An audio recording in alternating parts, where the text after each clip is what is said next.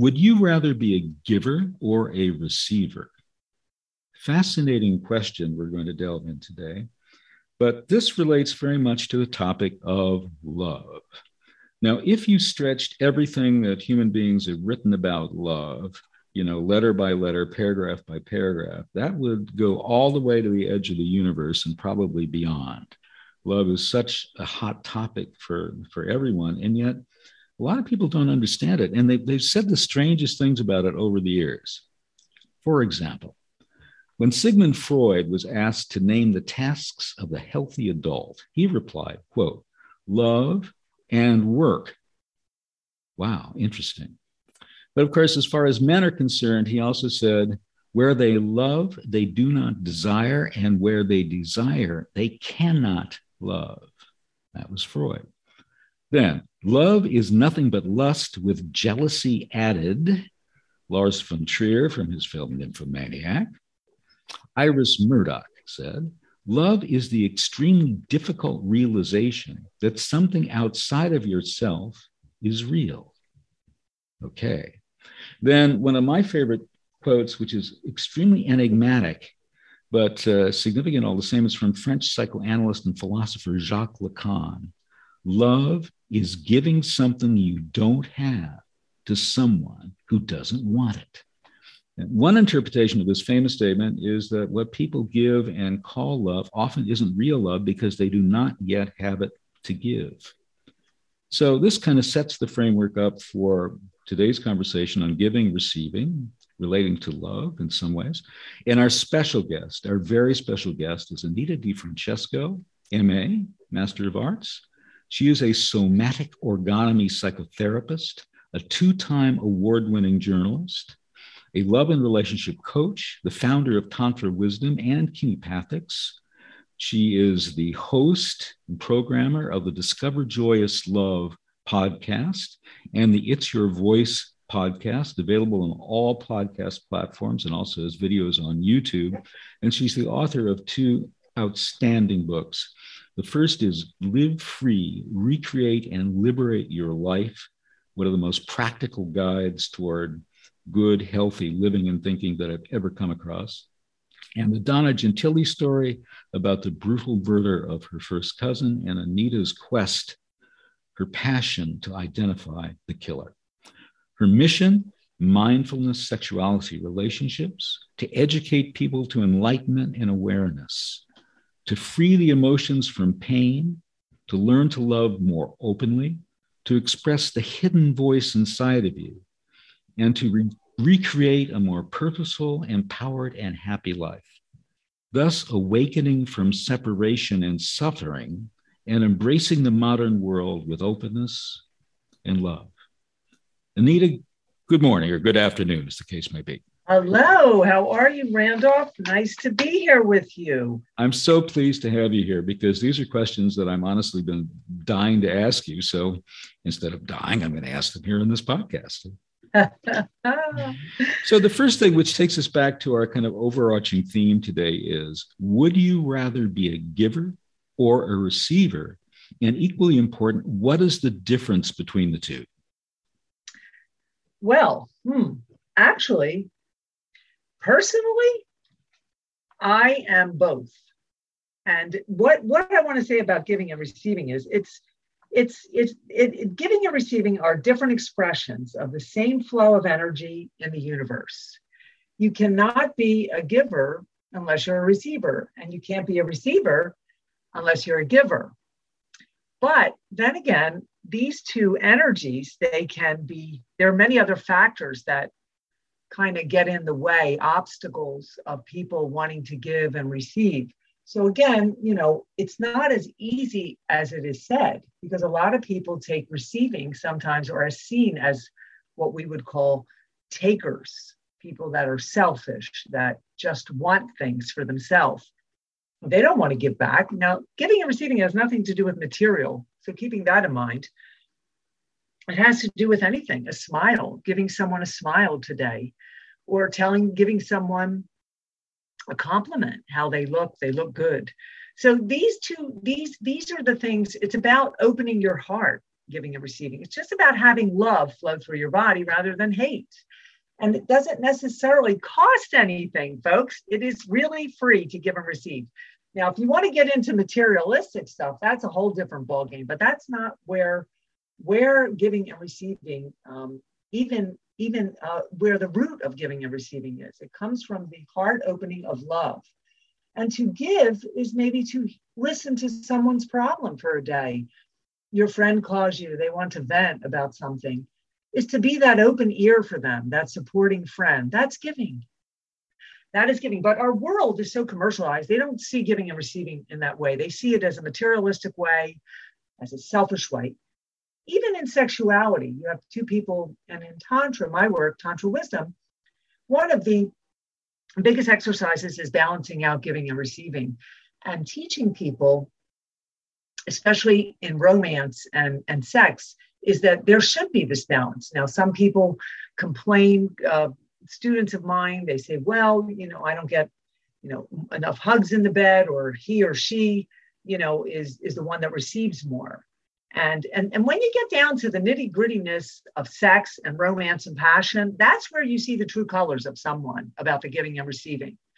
Because really, people like to receive. They want to receive all that attention of affection and love and orgasmic pleasure and all that stuff. But sometimes somebody's more of the giver and the other one is not receiving as much. So this is where we come together. Let's have a conversation about love, folks.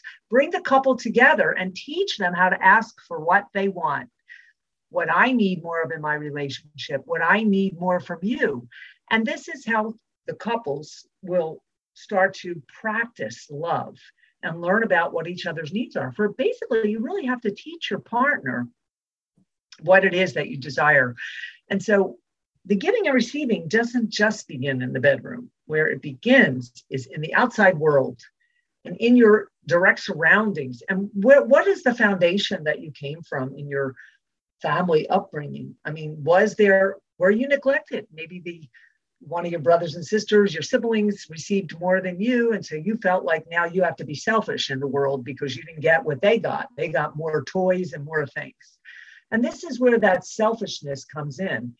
And that part of a person that basically freezes or becomes isolated, and they shut down a part of their heart. And this is where a lot of and one little thing can scar a person with giving and receiving. So it is one of the most important exchanges that we can have with someone. I mean, that is basically, what do you think, Randolph? Don't you think that's what life is all about, giving and receiving? Oh, absolutely. Absolutely. And not to throw flowers at myself as someone I know well, also a psychotherapist, by the way, always said, but not to throw flowers at myself, but I think there's such a pleasure, a word I really like, and people sort of eschew it. They kind of, I don't like to use that word pleasure because, when you talk about pleasure, it sounds like you're being selfish. Pleasure is all about the self. But pleasure there's such a pleasure in giving, in all aspects of giving. Just, I talked about in another episode of this podcast series, just going through life. And I had a New Year's resolution a couple of years ago that what I want to be is the nicest, most gracious person anyone will meet during the day. Because if you have that positive energy, and where does that positive energy really begins with one thing. Either you can get caught up in your relationships with your parents or your mother in particular. That's what psychoanalysis is all about, trying to unravel that. Or you can basically learn something really simple, which is self-love. It's like Jacques Lacan was saying, love is giving something that you don't have as someone who doesn't want it. But I mean, the way to get love and to experience love and to have your love flower, in my opinion, it starts with self-love. What do you think? I think so. It's the law of love and success, the law of the heart, the emotions.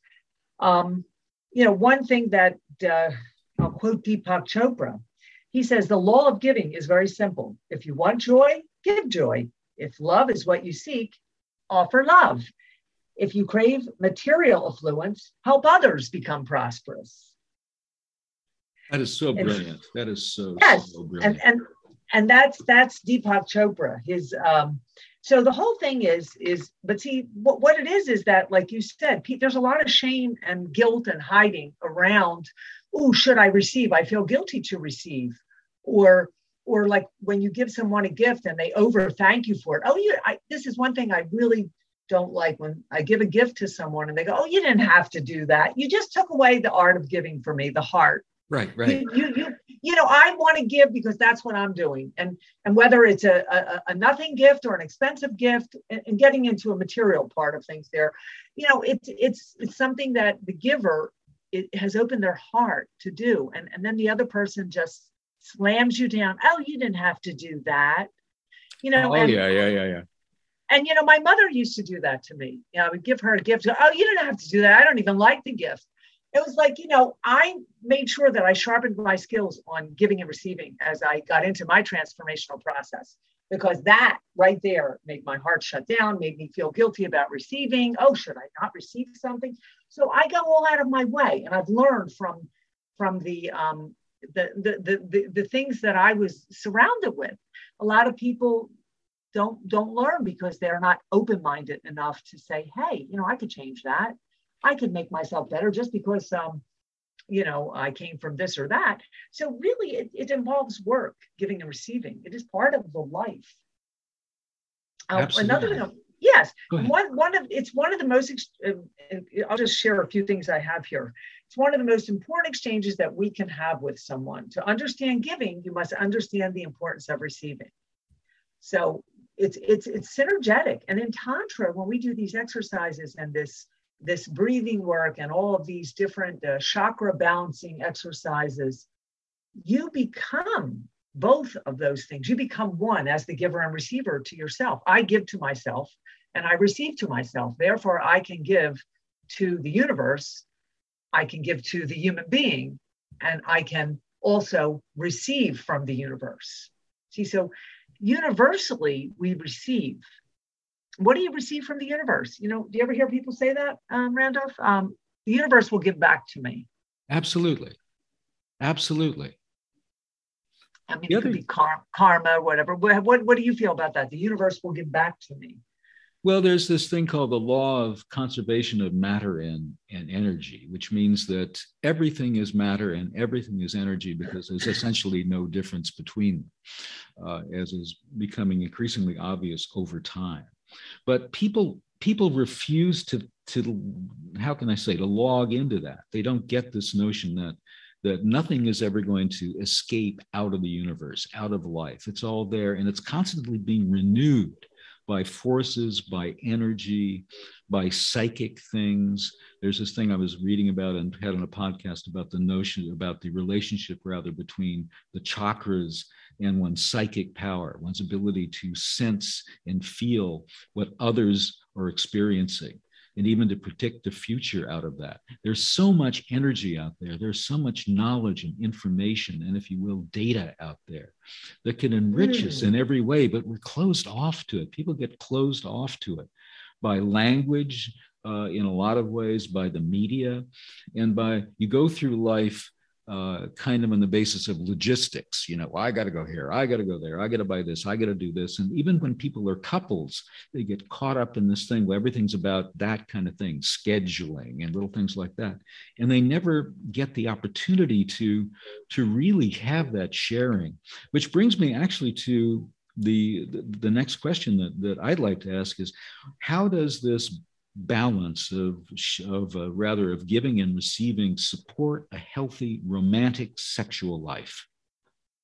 Well, the balance is, it doesn't begin in the bedroom. Like I said, you first of all, you have to teach each other what it is what you desire, what you need, what you want.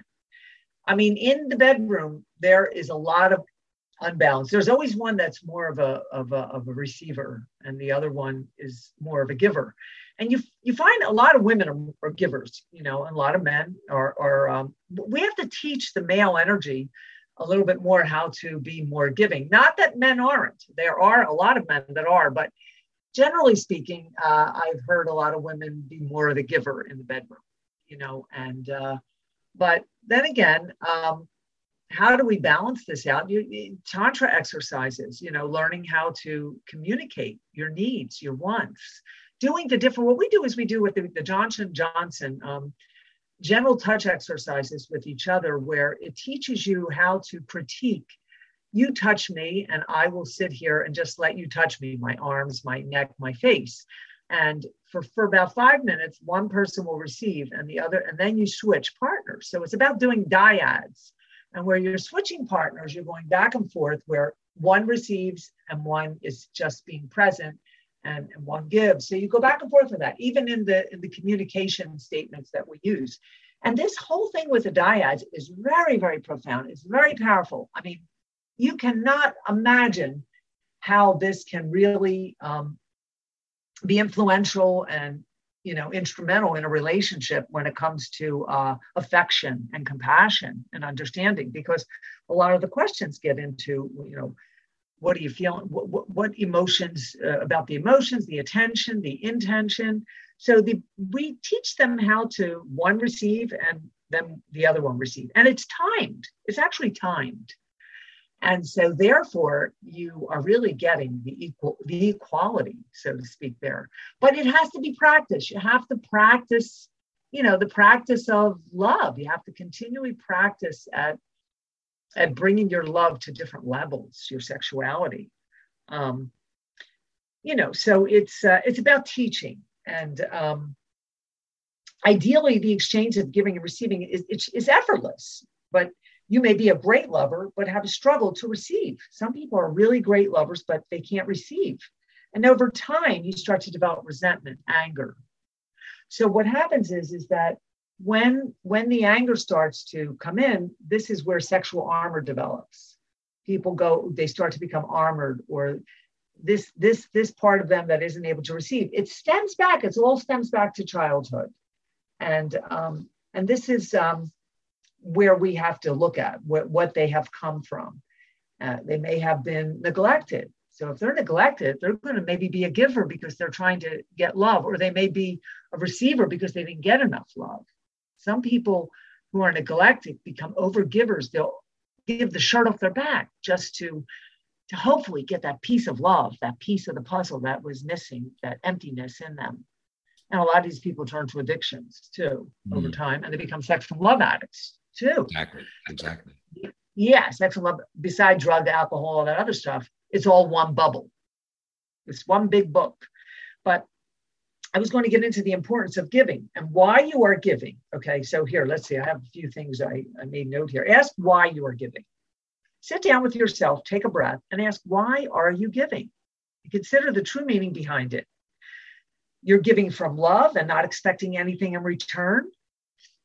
Or maybe you never felt that your cup is empty. You become freeing and energizing, experiencing, enabling to focus on what you have to offer. So what I want you to do is, the audience, to sit down and just question yourself, why are you giving? Are you giving because you're driven? And if you're driven, there's tension. Or are you giving because it's a calling? Or are you giving because you're balanced and you have this nature that maybe your nature is a little bit more giving than someone else's? Well, remember, we always have to have healthy boundaries. Are you giving because it's the calling of the human condition to give, to listen to someone, to give a smile, to hold the door for someone is giving. Absolutely. It's giving. Yes. It's not about material, folks. It's not about money. It's not even about sex. But since we're love and relationship coach here, we're going to bring all of that into it. So, but what do you think about that? Why are you giving? Do you ever consider the meaning behind it, Randolph? Well, to go back to what I was saying a couple of moments ago, there is pleasure in giving. And the pleasure comes from two sources. One, it is that internal pleasure, the feeling of opening your heart, the feeling of feeling the love inside yourself, the feeling of happiness, the feeling of energy that you get from giving. And then there's also this wonderful response or bond you get from the other person. It's like when you give, even in a casual way, I was saying something in the previous episode about a clerk at the checkout stand at Target. And when you really have that kind of conversation, thank you, you're welcome, even if it's just that simple. And there's like a bond that forms. And it's like all of a sudden you're realizing that we two people or three people or whatever are like chosen and special because we're part of this almost brotherhood, sisterhood of people who have pleasure in giving and receiving and like to make the other person feel better. I'd like to go back to the bedroom, literally, although I'm actually recording this from my office, not from my bedroom, and just say that I think one issue for men is that what they always want to do, giving is for some, like you were saying, giving for some people, they only do it when they think they're going to get something in return. So many men exert in activities in a sensual situation entirely to quote unquote turn the woman on in a certain way. And among couples, it gets really, really routine. And that's not real giving. That's not real sensuality. That's not real sharing. It's something about the male ego in a lot of ways doesn't allow the man to really give fully from his heart. And that's always troubled me. It's never been a problem for me, but I look at other men that I know and famous people and I say, wow, that's just so sad. Interesting. Yes. It's people do tend to give if they're going to get something back. They have this, tit for tat or balancing the scales, so to speak. But the real balance comes from the heart. And when you are fluid and in the blissfulness of your sensuality, there is no giving, there is no receiving. It's just the nature, the fluidity that you are guided by, the body's fluid system. Now, some people give because they're very needy. You have to be careful. You need boundaries because of the neediness. But like you said, the pleasure from giving, whether it be sexual, whether it be, hearing someone's dramatic story for that hour, but also you got to keep in mind when you always have, like I said, you need the protective boundaries because the ego in general can zap you. The person that is selfish, that's going to come in and zap your energy. Yes. And they can be the vampire. Yes. Because they see that you're by nature giving, or you're just in touch with that part of yourself of giving, we'll say. Some people aren't in touch with that because they're frozen. They don't know what it is to receive. And if you don't know what it is to receive, the giving is not going to be there. But if you're in touch with that, then people can come in and zap the energy. And in the bedroom, sexually speaking, one can zap the energy. It could be the female or male ego. It doesn't necessarily have to be the male. Right. I feel that way. So there's an importance of giving, and there's also an importance of receiving. So the importance of receiving and giving is growth. Right. Giving only works when there's a receiver. How are you giving if there's no receiver? Right. Self-worth. So, but then again, there's a whole nother aspect of giving and receiving. Giving the gift of love to yourself, self-love. Right. Pampering yourself, spoiling yourself, whatever it is, giving to yourself, having that relationship with, I give to my inner child all the time. Me and my inner child, we walk down the street together, we travel together, we do lots of things together, and she is always there, and I'm always giving her, and she's always giving me, and we're going back and forth. But this is a model, a tool that you can actually learn from your own self, the psychology of yourself, how to extend that into the world. So you have to learn it with yourself first. Really, we learn it from our parents, but a lot of us didn't have, the proper, a lot of dysfunctional upbringings, obstacles in the way, parents divorce. So people become selfish and they become they're really hungry for love. And they're hungry for affection, love, attention mainly. So that's what they're hungry for, the attention. And then the attention they could fall off the grid and go into addictions, And the universe operates through this dynamic exchange, giving and receiving. Everything we do is giving and receiving. You receive the gift of oxygen from trees and give them carbon dioxide. Insects Yes. receive nectar from flowers, and they give the gift of pollination. So since we are part of nature, you too need to both give and receive to stay happy and healthy. So we are nature. Giving is a part of nature. It's the natural organism of the body that is, if you're in touch with that part of yourself, if you're embodying the essence, the feeling, the sensual, the being, you naturally want to give to someone, But then again, we teach you how to have boundaries so that you're not, falling off the hook, giving you, I'll give you everything. I'll just give you my car. I'll give you every piece of attention you need. I'll give. Right. That's a sickness. That's a sickness. Okay. That's people that, but that's not what I'm really talking about. I am, but I'm not. I'm just saying that the giving and receiving in the generality of life, just in everyday life, how people can really share this exchange. And but what we do need is more love in our bodies, and this is where Tantra comes in, opening up the senses, sexuality, the passion, the chakras, teaching yourself how to open up more to love and bliss, so that you're not in what we call the shame and hiding. The shame and hiding wouldn't allow you to receive. Oh my goodness! Oh, she gave me a gift, or what? I just gave some girlfriend of mine a gift, and she just like battered me to death. Why did you buy me this gift?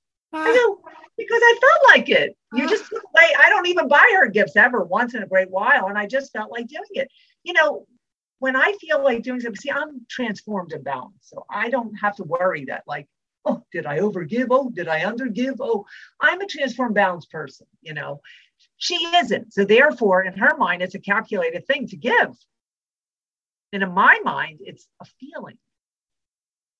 But it's also this kind of spontaneity of going through life and expressing your feelings and your generosity and your desire to give without a kind of censorship inside of yourself that is always looking for ulterior motives or feels creepy or you aren't open enough to love, to accept, to give just openly with happiness and responsiveness and joy.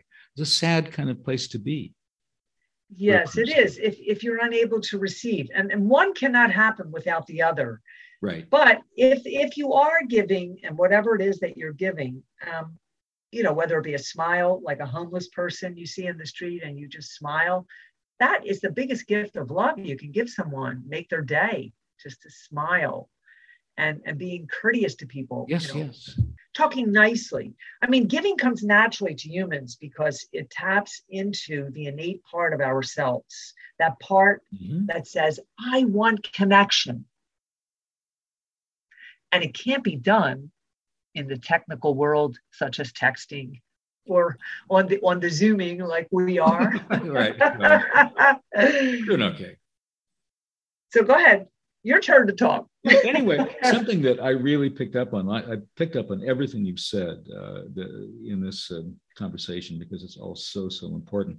Something you said a moment ago is that, we're all part of nature in a certain way, which reminds me of a book that a philosopher named Geneviève Joy wrote about the philosopher Baruch Spinoza, because his belief was that Deus sive natura, God or nature. In other words, he thought that God and nature were the same, kind of a pantheist. But this belief that we are part of nature, and for this belief, by the way, he got excommunicated from Judaism, and the philosopher Gottfried Leibniz put a hit out on him just for saying that we are part of nature. But it is so true. And the joy of being a part of nature, the joy of feeling that as we move through life, is so important. But sometimes people find, depending on their needs, what they need, it's hard for them to be more giving or be balanced in the giving and receiving. And that's why they have to do the work. I practice the somatic organ energy psychotherapy, where the people can open up to the sexual armor. And the sexual armor is all over the body. It's not the sexual armor of the sexual genitals. It's in your brain, your sexual armor. It's in your head. It's in your nervous system. The sexual is the chi energy. Right, right. But when you find, but people don't have what we hold the consciousness and awareness. They do. They're a lot better these days now.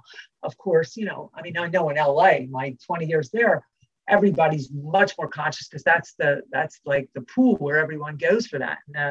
But there's still now, since we've had this lockdown, I'm starting to see, I'm getting more and more clients that are interested in really opening up the part of themselves that went dormant. Some of them went a little crazy within themselves during the lockdown, and that kind of shifted their patterns to a different level that they're seeking help now. In other words, it could have been a good thing psychologically for some people that are very oppressed and suppressed that never would find a way out of that. But a lockdown, being crazed, can actually open that door for someone. And that's what I'm seeing happening right now. Let's talk specifically, about the emotional aspects of giving and receiving, because I think that is so key. When you give, of course, it's from the heart. You're giving, or are you giving out of obligation? Are you giving to have that feeling of love and that graciousness, that the precious moment that comes with giving, and the idea of wrapping a gift and putting all that effort and energy. I know we do it romantically, but even for friends that you want to surprise, people do that. They surprise people. They get the balloons, the party, whatever. But there is an emotional aspect to this. It's again, with the receiving part, the emotional part with the receiving is permission. It's permission to open up to the gift of life, the collectiveness. It's the permission, giving yourself the permission to receive. And giving is allowing yourself to come out of the isolation and the hiding and remove the shame and not, because some people feel there's a shame based around all of this. What do you think about the emotional parts of this? Well, absolutely. You're absolutely correct. I mean, in so many ways, we live in a society that is both guilt and shame based. And to a certain extent, guilt and shame are emotions that can help you correct yourself, when you've done something that is, morally incorrect. But when it comes down to a sort of self-censorship, or really it comes down to a corrosion of your sense of love and your sense of self. And that's really, really not good. I also feel that a lot of people are emotionally blocked. I think that this applies more to men than to women, because I think women among their own friends and the other women that they know are more likely to let down their emotional boundaries and share, whereas men really don't do that all the time. If you get into a group of men talking about women, for the most part, it's I wouldn't say crude, but it lacks the kind of ability to go into things in an emotional way and air their feelings. Men seem to be so blocked, and they really need ways to kind of break out of that. I happen to be not one of those guys, but a lot of people I know, a lot of men I know are. What do you think about that? About communicating their feelings? Absolutely. Yeah, well, in Tantra, we open that up in the couple, because men are just not. Men really need to learn to communicate deeper and more deeper, more connected with the partner, but also about the feelings of vulnerability. Of course, they're into sort of like being the savior, protecting themselves, they kind of grow up with that mentality of being the savior to people, and protecting themselves. But they tend to have a lot of armor up in the chest area. Absolutely. The men, and the woman in the lower body has the armor. And so what men need to do is to tap into the spiritual side, taking yoga, doing things of spiritual, going to meetings, whatever it is, getting into transformative discussions like men's groups and the Tantra. And there's a lot of men nowadays that are expressive and open and showing their vulnerable side. And part of that, when you show that vulnerable side, you're receiving what's coming in. And more or less, it's a lot of time people have the fear of abandonment, and they have the fear of whatever their fears are that they're their trauma in their body. they are living with those fears. And so this whole thing about not expressing is a way of survival. It's the survivor part of them that comes out and says, I'm surviving. I have to be in denial. I can't communicate like I like. Therefore, exactly. I can't enjoy pleasure. Exactly. That's a survivor tool. Yes. But once they realize that that it's okay to step out of this being a survivor. Yes. It's okay. Anyone, even a woman, to step out of that shell. I mean, of course, with work and attention and a coach, you need to have someone because it can be scary. That once they're able to step out of that, they're going to be able to start to feel again. See, they couldn't feel the pain that the family was giving them growing up. So they went into a frozen side. And if they allowed themselves to feel and be vulnerable as a child, they might have gone schizophrenic or something, right. Or they might have gone into suicidal. That's why kids are schizophrenic, because they go into schizophrenic because they allow themselves to be vulnerable and feel all the pain and the abuse that they're getting from the qualifiers. You know, the parents, they're the qualifiers. And then they realize there's such a young little thing that their body and mind can't handle it. And then they go into schizophrenia or something. That's how those clinical psychological disorders are developed. And but if they block themselves and freeze, then they'll just grow up to be a character of denial and, hate, but they'll still have normalcy in their brain, This is also true. It is also true. In men, to state the obvious, but it's something that needs to be repeated. I mean, men feel so threatened about their masculinity, their sexuality, their sense of power, their desire to be dominant. If those things are challenged in particularly by women, but even in their day-to-day life, I think sometimes in relationships, men kind of want to play out that both the hero side, but also the kind of dominant and controlling side that they really can't do in other aspects of their lives. And a relationship, in my opinion, should never be like that. A man should never work out whatever frustrations he has about his masculinity or his desire for power or authority in his relationship.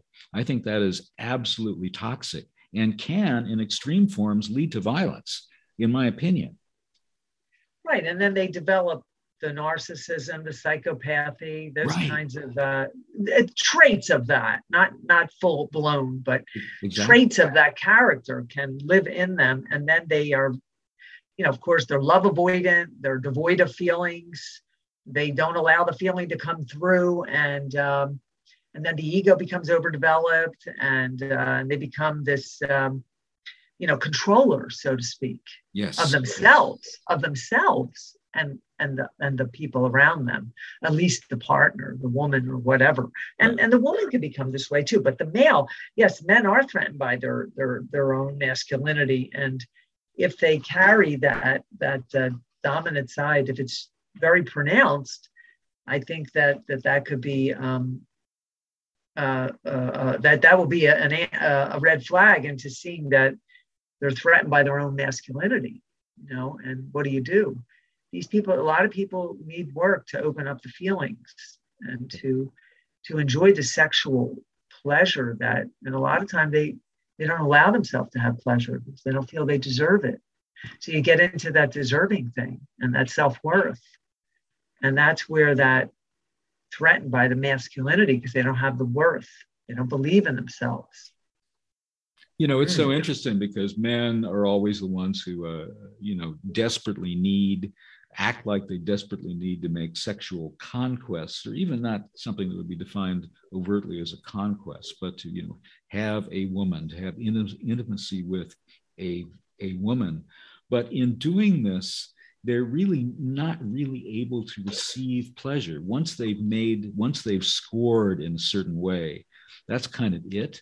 And we're not even talking about, one night stands, so to speak, or brief things like that. Even in the context of ongoing relationships, there's not this sense of mutual sensuality, this mutual sense of giving and receiving, because in a certain way, men are so blocked emotionally that they're only able to give and receive physically. They're not able to give and receive emotionally from their hearts. And I think that's sad.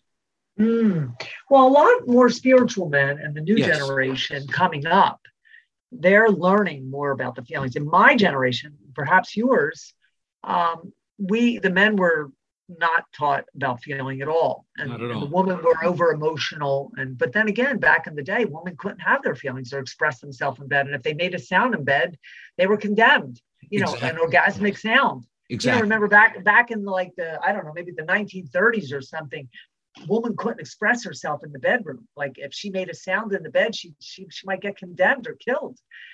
So women didn't have the voice. And then the woman got the voice. They became much more, pronounced in the world, and they got their voice. And then they got their courage and confidence, but they got the movement. The movement came for the woman's liberation movement. Yes, And indeed. then and then the men, that set them back even more with their Right. emotions. Right. And it's sad because the woman kind of was treading now over the man, like, move it, get out of my way. Right. Right. Because the woman was abused. We're talking about the abused woman, physically, emotionally, or the woman back in the day who couldn't have her expression in the bedroom, in an orgasmic state. And in Tantra, we work with the chakras, and one of the main chakras is the throat chakra, the voice. Yes. And this is where you're connecting your sexual to your heart and to your voice, and you're being fully aligned so that you can have the fullness of the pleasure, the pulsating, along with Dr. Willem Reich's work, the pulsating of the body. Right. And so the men with their emotions, the men are starting, there's a lot of masculine men training courses out there in Tantra nowadays. I think the men have come a long way with emotional stuff, the new generation coming up, because they go to yoga and they take part in a lot of energy work. I mean, in my father's day, there was no such thing, or they wouldn't even go to those kinds of things. Never. I mean, and to really look at my own upbringing, my mother was the emotional one, the giver. My father was cold, no feeling at all. I'm a little bit of both. I mean, and people say I'm statuesque without feeling. I'm cold. Some people say she's cold, but really I'm giving. But I have boundaries, and I keep boundaries. But when I saw that, when I look at my own life and I say, oh, my father was very cold because he didn't know how to be. And if I could only, that's why I got into Tantra. If I could only teach my parents how to have that balance, I would have loved to have taught them how to do this if the opportunity ever came, But then by that point, they were divorced. Right. But anyhow, and remarried and all of that. But this is it. It's men will surpass. I think in the future, men will surpass women emotionally. What do you think? Oh, that would be wonderful and amazing, because there's so much toxic masculinity still out there. And whereas I realize that younger people, I mean, there are very few people younger than I am, but that younger men are coming around, and that is so, so important. And yet we have a culture that in some ways, there's so much violence under the surface. If you look at some rap and hip hop music, or you look at some of the things that one sees on television, and one looks at international world affairs and this constant state of tension and talking about war and aggression, there's so much of this stuff. Freud would have said this is all ruled by the death drive. And certainly it's true. So we have to get this new awakening into the things that, before my time, they talked about in the 1960s, peace and love. Well, yeah, peace and love. What's wrong with peace and love? I think those are the things. Well, John Lennon was certainly a man of emotion. Oh, yeah, absolutely. And he, just by the music he wrote, but see, you can't just say all men are toxic. There is a lot of toxic masculinity, but no, I know that there is a lot out there. Yeah. But like I said, like people that are, a lot of men that are very artistic, and like John Lennon, for example, and creative artists like that, they're much in touch with their emotion. Even I say the rap artists, even though they come from a stream of violence and rooted in their whole, thing with the violence. And I still think that they are creative emotionally to be able to perform, for one thing, and to be able to come up with this creativeness. And it's a way of transcending that anger through music, Mhm. And even though it's violent in the sense with a lot of rap artists, you always see a lot of gun killings, gun Yeah, shootings. that's true. It happens. Half of them are die from being shot. Yeah, yeah. That's why I didn't go into rap. This anyway. You did. Although I use some rap kind of sections in my musical compositions. I have two more questions that I'd like to run by you, because these are things that have come to my attention fairly recently, and I've just been dying to get your responses. A woman named Pamela Hogg wrote a book called Marriage Confidential: Love in the Post-Romantic Age. And the question is sort of, are we living in a post-romantic age? I mean, the old 20th century tropes of being romantic, do they still apply the way that they used to? If you look at what romanticism means in terms of art and music and, literature, it was always kind of formulaic in nature, the gestures. In drama and music, there was almost too much drama. You know what I'm saying? Everything was Sturm und Drang. So, in relationship to being romantic and romantic gestures, sometimes I think romantic gestures almost stand in the way of real communication. Some people get into that pattern. What do you think about the notion of being romantic today as opposed to what it might have been 30 years ago, 20 years ago, even longer? What does the word romantic mean to you? Well, I'm an incurable romantic. Oh my God, join the club. I am definitely an incurable romantic. I am a very, modern woman, but I have the old-fashioned way of romance.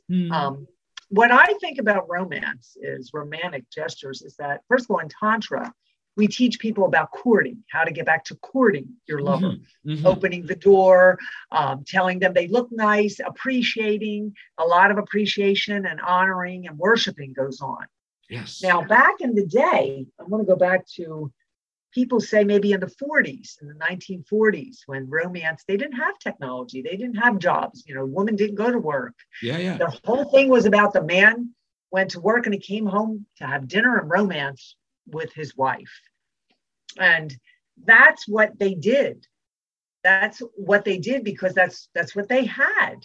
That whole thing, of course, with the sexual revolution coined by Wilhelm Reich and all of the other things later that came into the world, the obstacles of technology and medicine and traveling and smartphones and all that stuff. Money, everybody has money. People didn't have money back then to do things. Now everybody has money. Everybody has a job on the internet doing something. You can get money.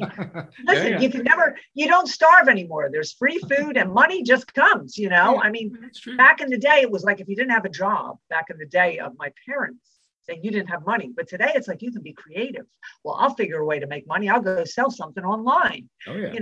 So people have that the chemistry has changed in the brain, in the body cells, the chemistry. So we have produced a new person. It's like the chemistry is changing again with the whole cancel culture and all that and everything going on politically. There's more psychopaths being born right now, or not born, but being created. Exactly. They're not. Yeah. So whatever's going on in the world. So romance is, of course, art, music, literature, all that stuff, opera.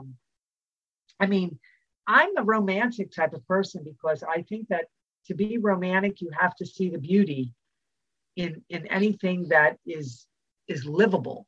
Oh, yeah. Whether it be the nature of life, the humans of life, and the creative arts that are out there.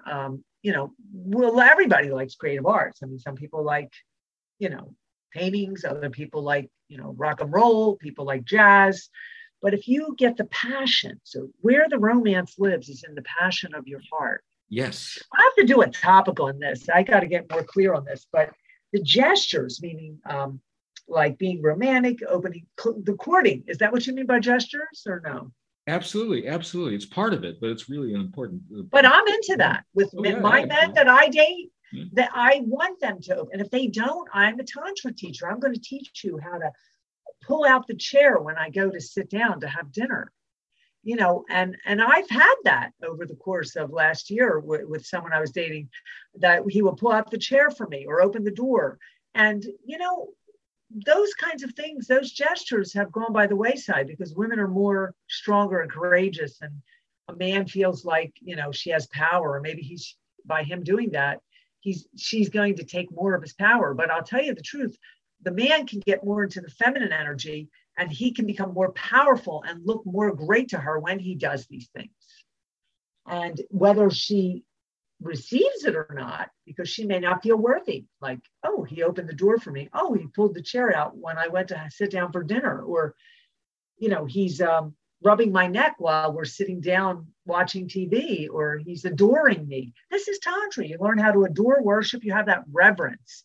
You learn how to adore, worship, and honor. And this is all part of romance, is getting into the touch and the passion and the I don't know what other way to explain it. It is emotional, but a lot of people are not, they're sort of more statuesque in that way these days. They're very technological, and I think they're losing the connection to what romance was, I think. I totally agree with you on that. And I also think one word that you used is honor, which is one that I've used in my writing and also in my previous episodes of this podcast, that honoring one's beloved is so very, very important, because that honoring shows respect, it shows care, it shows compassion, and it shows a real thorough appreciation of who that person is at every moment, which is so key in a relationship in particular, because so many people go through life feeling kind of unappreciated in some ways. People feel that way at work sometimes or in other contexts, but in your relationship, you should always feel appreciated. And if there's an issue that arises, even the way that one works through that issue can be can be a way of expressing mutual appreciation, that we can face an issue and get through it with love and care and tenderness, the way that everything in life happens. Well, again, going back to Tantra, this is where I've learned how to use the words of, I appreciate you. Right. For having me on this podcast. What I appreciate about you is a statement I'll use, or what I honor about you, what I adore about you. And you sit facing your partner, looking in the eyes, and you're undoing the armor of the eyes. You're actually creating a connection of intimacy by using these specific words. So words are power. Yes. What I appreciate about you. And then once you get the lingo down and you start to, learn the wording, the romance comes, and this is where the courting continues, or they reopen, they bring back the passion, igniting the passion to the relationship. The passion is everything. It's not just the bedroom or sex. Yes. It's the passion of looking at each other and adoring each other and holding that reverence there in that heart, all in one moment, no matter what you're doing. Mm-hmm. And that, when you start to transform into the higher power, when you start to get blissful and learn what the Tantra is really about. And Deepak Chopra, he is a man of Tantra. He mentions Tantra in his books. And then you can be who you are, and you're on a different plane, so to speak. Like almost like an out-of-body experience. Anita is such an authority on Wilhelm Reich, ergonomics, but also on Tantra. And I've seen some of her videos that she has on YouTube and listened to other podcasts that she's had over the course of time. And when she describes the exercises, these mutual appreciation exercises, people really need those and can benefit from those. It's not just a matter of theory. It's not just a matter of hearing it here on this podcast. And I know that she's readily available through her website, tantrawisdom.com. She's on Facebook, etc. But this is so important. I'm going to go on to one final question. Another thing I've been dying to ask you. I think I've died about 6 times during this one episode. But anyway, this is something I found fascinating a while back. And that was a sociologist named John Lee said that there are 6 love styles, as he called them. I'm going to read through them briefly. Eros, or passionate love. Ludus, a Latin word, meaning game-playing love. Storge, his fancy word for friendship-based love. Pragma, practical or shopping list love. You're going down a shopping list and seeing if your potential boyfriend or girlfriend or wife or husband meets the list things on your shopping list. Mania is possessive or dependent love. And agape, an old Greek word, means all giving, selfless love. Now, research has shown that men are more oriented toward game playing love, and women are more oriented toward friendship love first, then to shopping list love, and then to possessive dependent love. I found this very fascinating. Is this a good way to conceptualize love? And I sometimes, I took a test online, but believe it or not, and guess what I'm into? I'm into friendship love, and I think all giving love. Which made me feel really weird. I was the opposite of what I should be as a man. I scored very low on game playing love. Maybe I should be a better game player. Then I'd get more sensual experiences. Anyway, but what do you think about this notion of men being into game playing love versus women being into friendship sorts of based love? A love that begins in a friendship rather than a sort of game playing scenario. Well, the game playing is more like you have a foot in and a foot out. Right.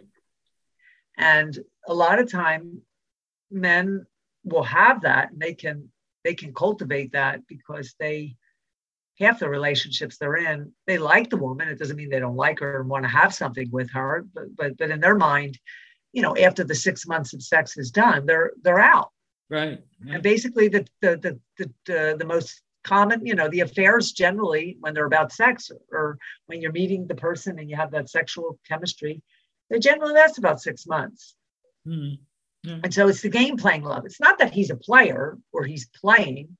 It's just that if he were to, just because you're having a sexual affair, the 6 month, and I've had many of them over the years. I mean, that's basically what they are. In my mind, there's only one true love in life. And that's where I go back to the romance, because you only have one twin flame, but everybody's a soulmate. But when you meet people and you want to have fun with them and you're having joy and you want to share and love, you want to keep a foot in and out. It's boundary. It's like a boundary that the man would have. Now, the woman, she would be, like we say, the friendship love, shopping list, love. Of course, she's going to become more attached because women are that way. Yes. They're more attachable. And depending on, again, their psychological upbringings, the man or woman, anybody can attach, but the man has the ability to sort of, not attach so easily because he's not in touch with his feelings as much as she. And the more you're in touch with the feelings and the more you go deeper in lovemaking with someone and sexuality, lovemaking, passion, all of that, then what happens is that that can of worm opens. You become more triggered because now you're starting to open up areas that are dormant, areas that haven't been expressed, but all of a sudden you got this love in your life and you're feeling content and safe, and you're able to open up that part of expression through the healing each other through like trauma bonding. During sex could be very trauma bonding like for couples. Yeah. And once that can of worm opens up, and they've never opened that up before, they can become, like we say, the possessiveness sets in. But it depends on the degree of their psychological background, of what they've come from, and what kind of triggers they have. So, but don't get me wrong, the man could also be, but then this is where you have to have communication in the beginning. What kind of relationship are you having? Are you just in it for the sex? You meet someone. I mean, how could you fall in love with everybody? I mean, I've loved many, but I have never fell in love. That's why I am still not married. Because I've never fell in love. But the thing is, there's only one I believe that you can love out there, really love, be in love with. But I've loved many. I've had relationships for a couple of years, but I really love the person, but I would never say I was in love. So you have love from many different ways. You can love someone, you don't have to be in love, and you can have a beautiful, healthy relationship.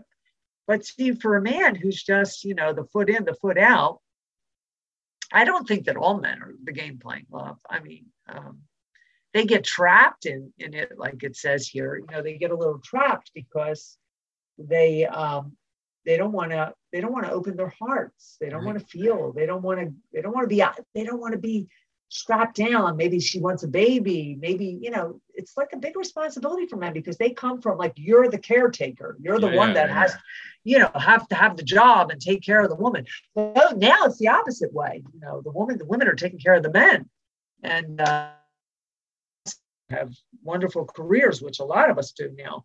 And so it's kind of, the roles are reversing. The roles are reversing. So I don't know. I mean, I hope that was a good answer for you. It was a superb answer. And as usual, you open up all kinds of new lines of thought and speculation and interest for me in saying that. May I make a confession here on Explore Ecstatic Sensuality? This is this week's Randolph Confession. Okay. Just as you just said, which was a major, important, and interesting thing to say, that you've never really, how can we say, really been in love, and that, how would you express it again?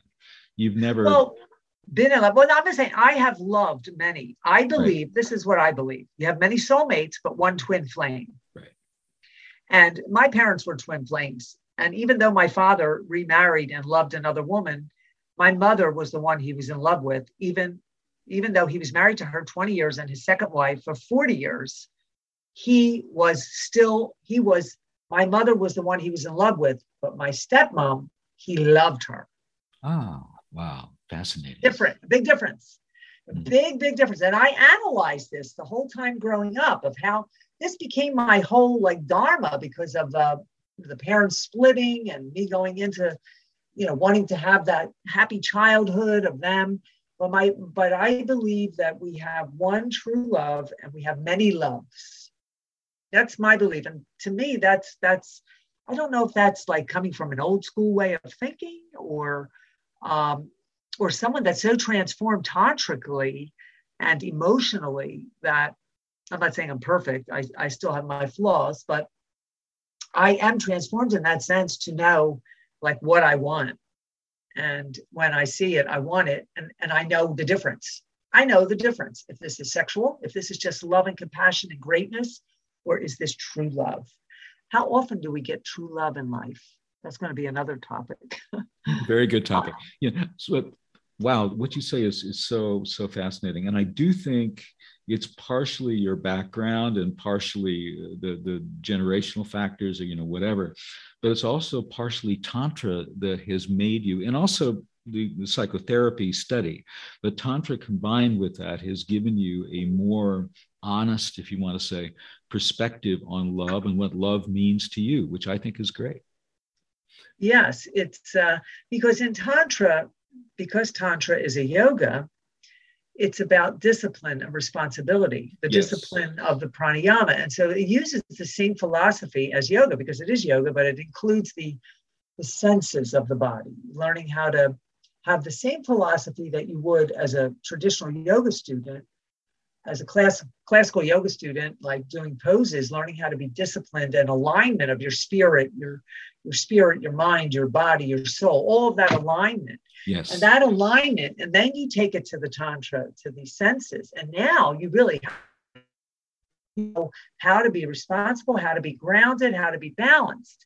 And now you can step into your sexual pleasure because you have the tools. Yes. And now you have the knowledge to understand love and boundaries and vulnerableness and emotions. And it's something naturally that I just saw from very young. I mean, it just like I know. And that's why I went into it to harness the work more. But that's what I believe. A lot of people don't see the differences. They're basically in relationships because they have a lot of neediness. They can go from one relationship to another because of their needs, their neediness, their codependency. Absolutely. And they think it's love, or it's love. Oh, it's love, but it's not like, I don't know, being in love. Everything's love. You can create love. Why not? You don't have to be in love, just create love. through sex and fun and, good energy with the person. Well, like Freud was saying, there are two tasks for adults, and one is love and the other is work, which I found extremely, he really put love up there. But I didn't make my big confession. May I make my big confession? What's the confession? And that is that I'm not talking here about, kissing and caressing, which I tremendously enjoy and perhaps I'm appreciated for, I would hope for, and I hope so in some cases. But anytime I've had full-fledged intimacy, sex, as it's usually defined, with a woman, every time it has led to a relationship of one sort or another, usually an exclusive relationship. And I don't know why that is. It's a tendency of mine. And I can't claim to be the world's greatest lover, the world's greatest looking man, although looking at my profile picture, you might think that I am. It's just a strange kind of pattern that I have. And I don't know if it's good or bad. I do know that in my life, women have tended to appreciate me for some of the qualities that we've discussed here. My ability to really both give and receive and to be tremendously open and to honor and respect women. I don't know. Perhaps this pattern on my part has prevented me from finding my soulmate or my true flame, which is a beautiful expression that you use. And sometimes I get into my mind, well, such and such was my true flame, or is my true flame, or whatever. But if that woman was my true flame, then we'd be together. Because it's just such a fascinating thing, this exploration, this journey into love and into the kind of togetherness that we were all meant to have, this kind of coupling that we were all meant to have. Fascinating journey. Interesting. Well, I tend to go for the exclusive relationship, one-on-one. You're like a one-on-one type. Right. And the exclusive relationship, usually if you meet somebody and it's about sex, you just want to be exclusive with them for a while. And then you want to sort of, let down the guard after and start to get back your own life a little bit. But if you're meeting people and you're just having this exclusiveness, it might be something about yourself that maybe you feel insecure, you don't want to lose the person, or maybe abandonment. There's always that abandonment factor that comes in where people don't want to be let down in the end. That maybe, I don't know. I don't think that's that for you, or maybe exclusiveness is a way of having control of the relationship. I don't know. I think a lot of times, the women feel very possessive, have felt very possessive of me, and I don't understand quite why that is. But anyway, this is such interesting conversation, and we have so many threads to follow on our respective podcasts, and perhaps we'll do this kind of joint episode again at some time in the future. I know it was a tremendous pleasure on my part to be on your podcast as a guest, and here you are now on mine. So I really want to thank you, Anita. This has been great. I'll say one thing: love is short-lived. If you have that opportunity and it's there, please receive it. Oh, that's so beautiful. I'm going to take 1 second. Oh, Anita, that's going to be part of my New Year's resolution for next year, although my overarching New Year's resolution is explore ecstatic sensuality, but that's neither here nor there. Let me say just very quickly what's coming up. For Christmas, for next week, I plan to do a very different type of podcast, which is going to introduce my listeners to excerpts from some of my musical compositions. Not a technical discussion, but just to play you some short passages, or in some cases, some longer passages from music I've been writing as a classical composer. And then following that, we're going to do what I regard as a very interesting episode, which is an episode on open relationships, menage a trois situations, kind of quadripartite relationships where the couple swaps on a regular basis, as that term is used. And then we're also going to discuss swinging, or as it's now known, the lifestyle. And this is going to be based on research by psychologists, interviews with with participants in these things, et cetera, et cetera. It should be really, really interesting. And it also asks questions like, do these open relationships, et cetera, promote or harm good relationship with your standard, normal, committed partner? Very interesting questions, and I think I may come up with some answers. So again, Anita, I'm looking forward to this. Yes, this is going to be a fun episode, but we're going to save that for the pre-New Year's celebration week, and next week we'll do music. Thank you again, Anita. Thank you, Randolph, for having me on your show, and people can find me at tantrawisdom.com. And I have 2 books, and you can look on my thedonnagentilestory.com and Live Free. They're both available on Amazon, but you can look on the website. You'll see everything. Thank you very much. This has been lovely. And Anita is also available for counseling, for therapy, for work in Tantra, depending on your location, but some of the things that she does are online, etc. So seek her out. I strongly urge you to do that. Thanks again, and I wish everyone a very nice week. Bye-bye. Okay.